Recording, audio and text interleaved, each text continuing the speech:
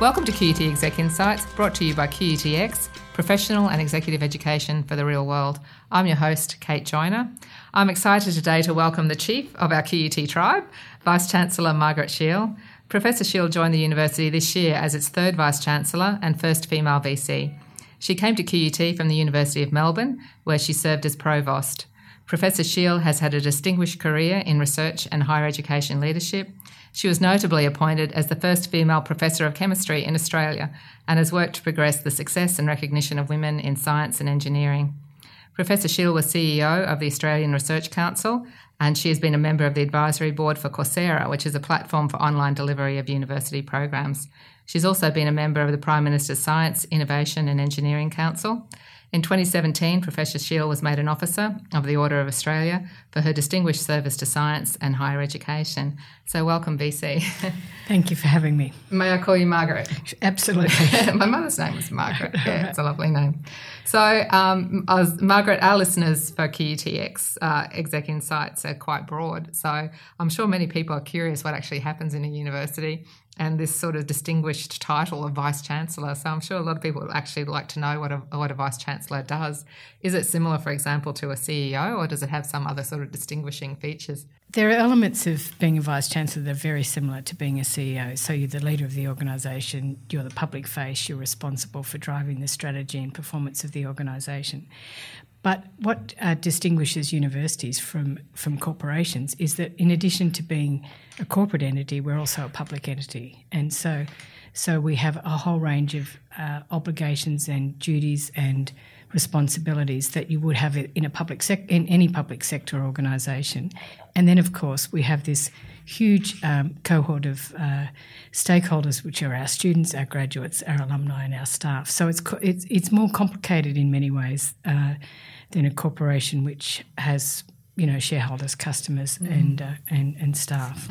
So not just one logic of profit, but many logics. Many dimensions. And so, my days are very diverse. They range from opening conferences with international visitors in the morning to dealing with, the details of the university budget, and then through to, HR matters or media queries, staff development, meeting with students on other matters. It's a very diverse role. So no week or month is ever the same, do you Absolutely, think? no. So, Margaret, this is my second time around at QUT. My first was with our first Vice-Chancellor, which was Dennis Gibson, back in the mid-90s. That dates me a bit, I know.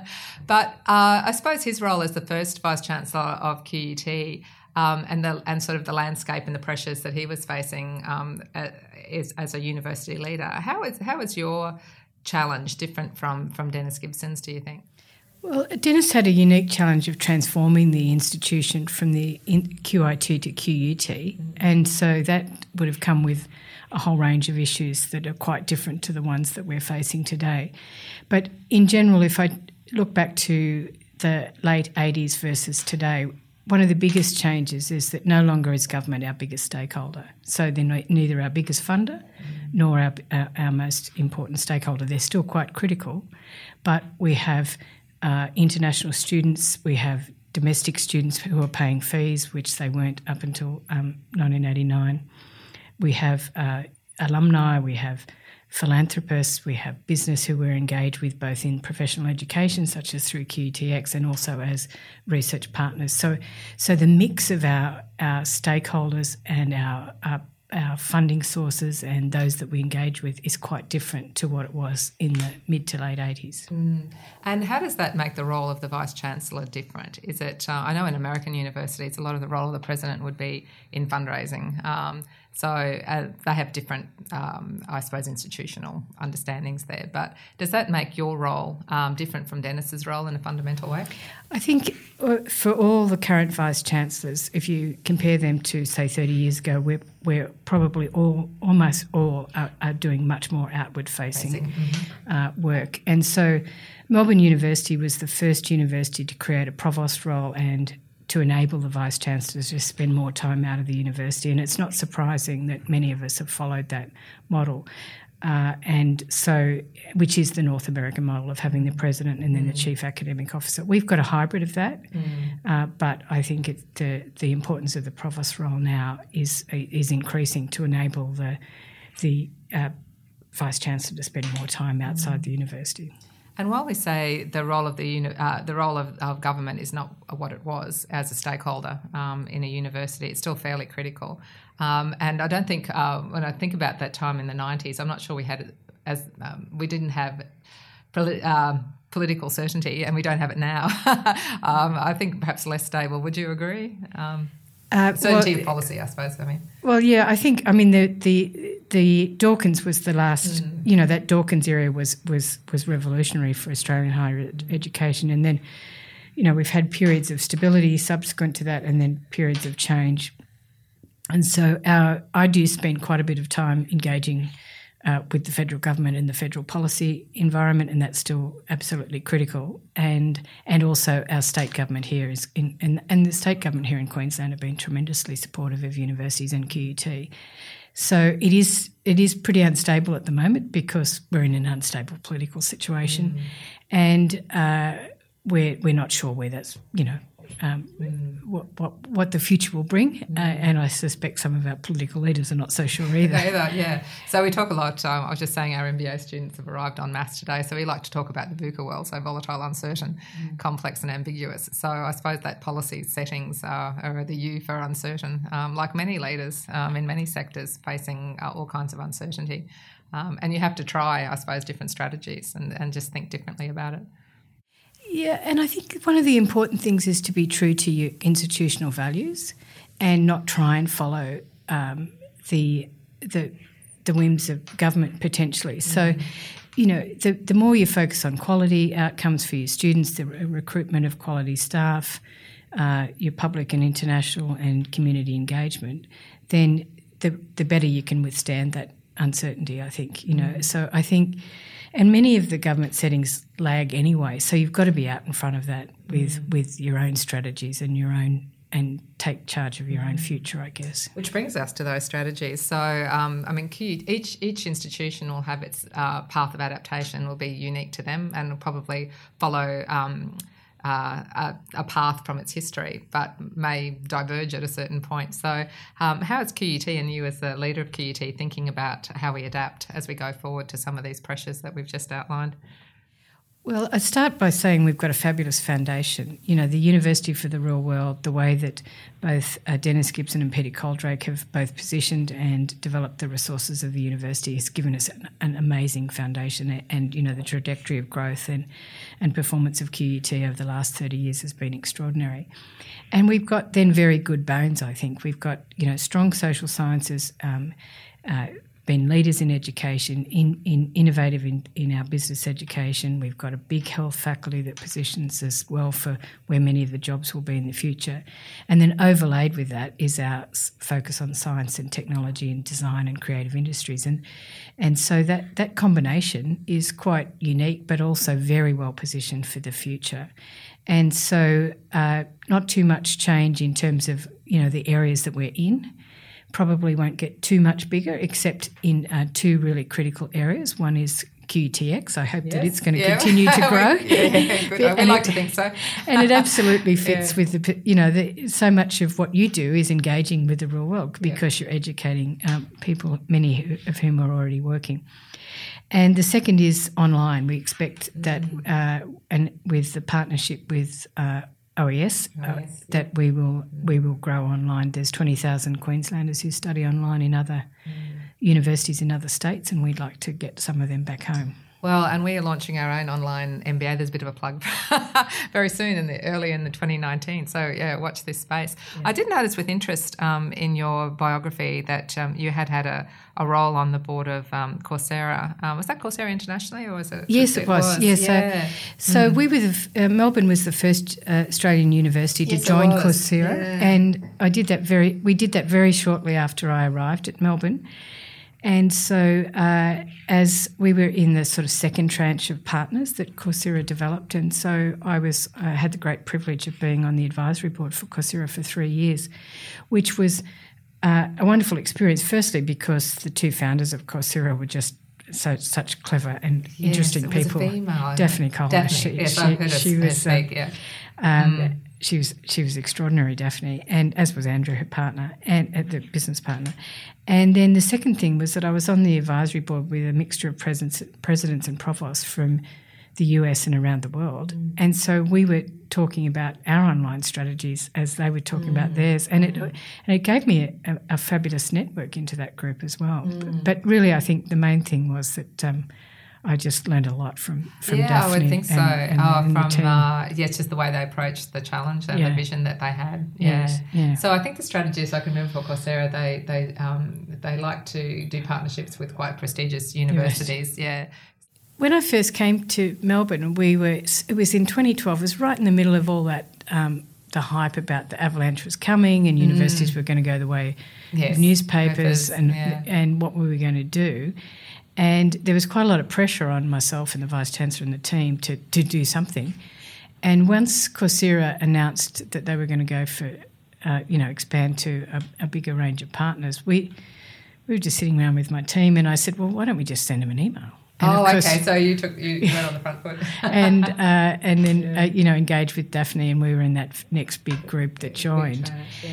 And it was, and then what that did was it got us involved with that group of people and made the connections and saw what everyone else was doing. And then it gave us the time to build the graduate online strategy behind it, which was had a revenue stream and deeper roots into the organisation. So a fast path of adaptation, just by looking at what your peer groups are doing. And, our teams from Learning Environments learned a lot from dealing with Coursera. Our academics that were the early adopters learned about teaching online. We developed a capacity in learning analytics. So there are many benefits from doing things online and at scale.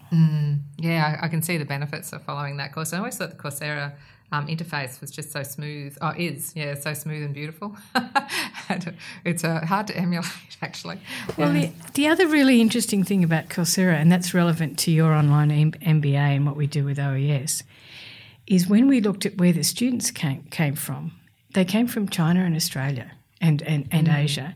And if I compared that to, say, a colleague at Wharton, they were North America and South America. So even though we were both offering Macroeconomics 101, students want to actually study with it. Yeah. So even it's online, it's a bit counterintuitive, and I wouldn't have expected that. Yeah, and that's, I think, what we've found too, and what we're expecting in terms of who might enrol in our online MBA and other online products through QUTX, which brings us to QUTX. So I had heard a podcast with Drew Gilpin-Faust, who was the immediate past president of Harvard, and she spoke about her One Harvard strategy. And how she was trying to bring the richness of the whole of Harvard to the community. So, and she was having a lot of challenges. She said a lot of her faculty had like their own alumni programs and they weren't willing to share. But she could see the value of trying to forge some integration, even though it had some cultural change challenges. But we have a similar strategy, maybe slightly different from Harvard, but it is through QUTX, which is professional and executive education, bringing together the richness of research and teaching strength from across the university. So I believe that Melbourne had a similar strategy, and we're trying to replicate in some way, I think. Well, in some ways we're ahead of Melbourne, and in some ways, they're doing some different things. So, I'm very pleased with the way QUTX was positioned and developed and has been growing since I got here. So I'm not so worried about our competitors down south for that one.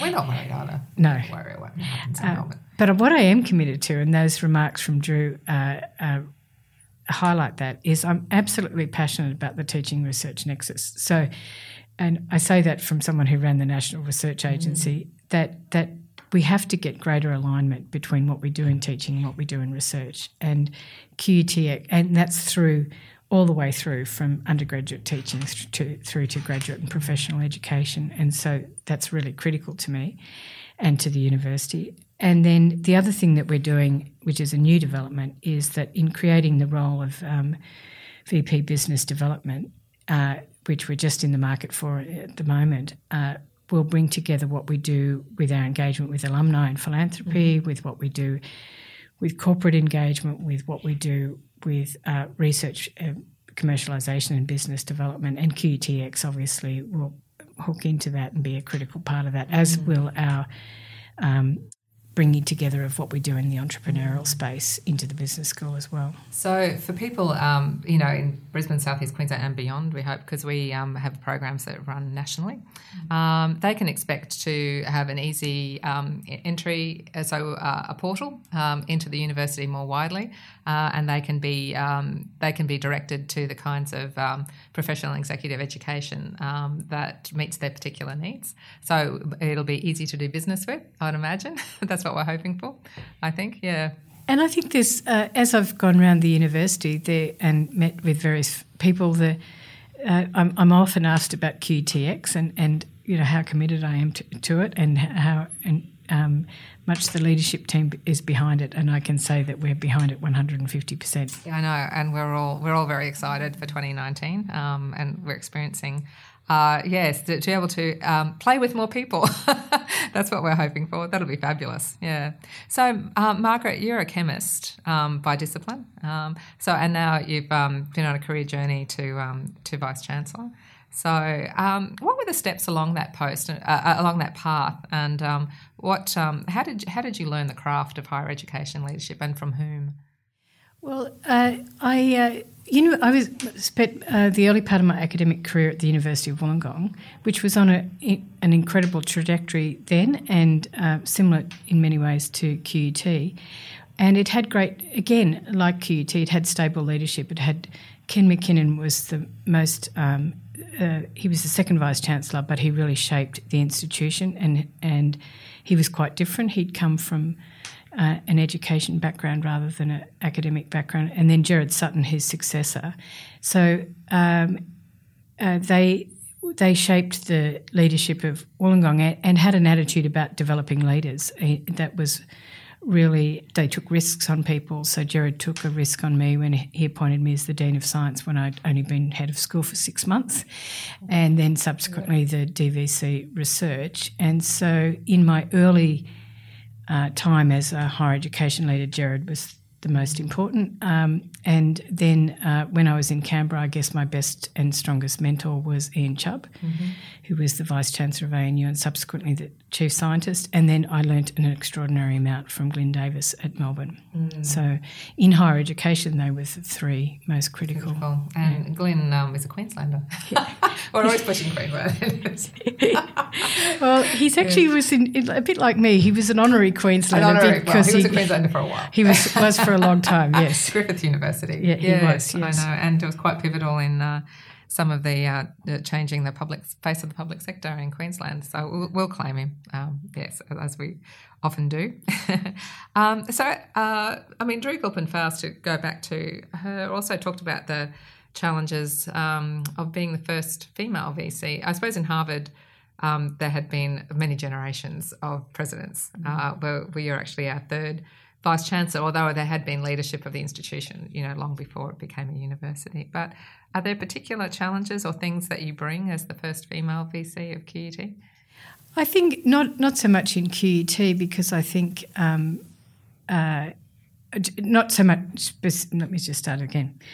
I think there are challenges that all female leaders have, and they're not either particularly accentuated here at QUT, where I've had an extraordinary welcome and wonderful support from the Chancellor and the Council and the staff. But I think all female leaders have the challenge that, if getting if you're too strident and too opinionated, then you're the bossy woman, or and then I never ever hear anybody describe a man as too strident, but you get that as a woman. Or if you're seen as too nurturing, then you're not tough enough. And so, that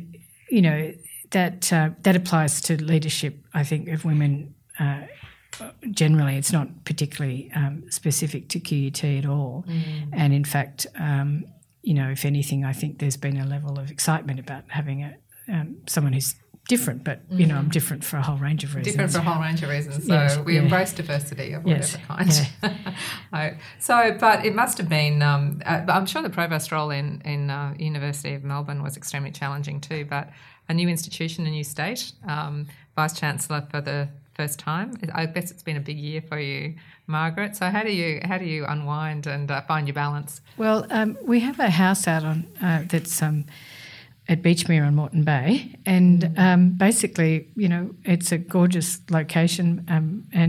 My husband comes in and collects me on Friday night when he can, and we go out there and walk along the bay with the dog and go down to the local cafe and, just chill really, pot around the house and don't do very much. Yes. So you don't work on weekends very much? I've always tried to not work on weekends when I can. I having said that, I might sneak the odd email in on Sunday mornings.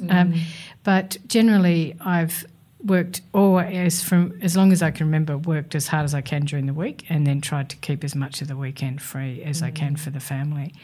And but not always, but you can achieve that. This time of year it gets a bit harder, but I've tried to do that. And I've also tried to model that behaviour for the staff. So I don't send emails on the weekend, for example, and I discourage everyone from doing that because I think it's important that you let people have downtime, and it's particularly important for those of us with families, I think. I think so too. And with that, I'd say thank you so much. This will be our final Exec Insights podcast episode for 2018. So thank you for finishing us off with such a wonderful note. And I hope you have a wonderful downtime over Christmas, New Year. I'm looking forward to it. Thank you. Thanks for joining us for this episode of QUT Exec Insights, brought to you by QUTX, Executive Education for the Real World. You can comment on the podcast or make suggestions for future guests at execinsights@qut.edu.au. We would love to hear from you. If you would like more information about professional development for yourself or your team, please search QUTX, that's QUTEX, and you will find our full range of programs. I'm your host, Kate Joyner, with sound recording and editing by Lance Scaife-Elliott. See you next time.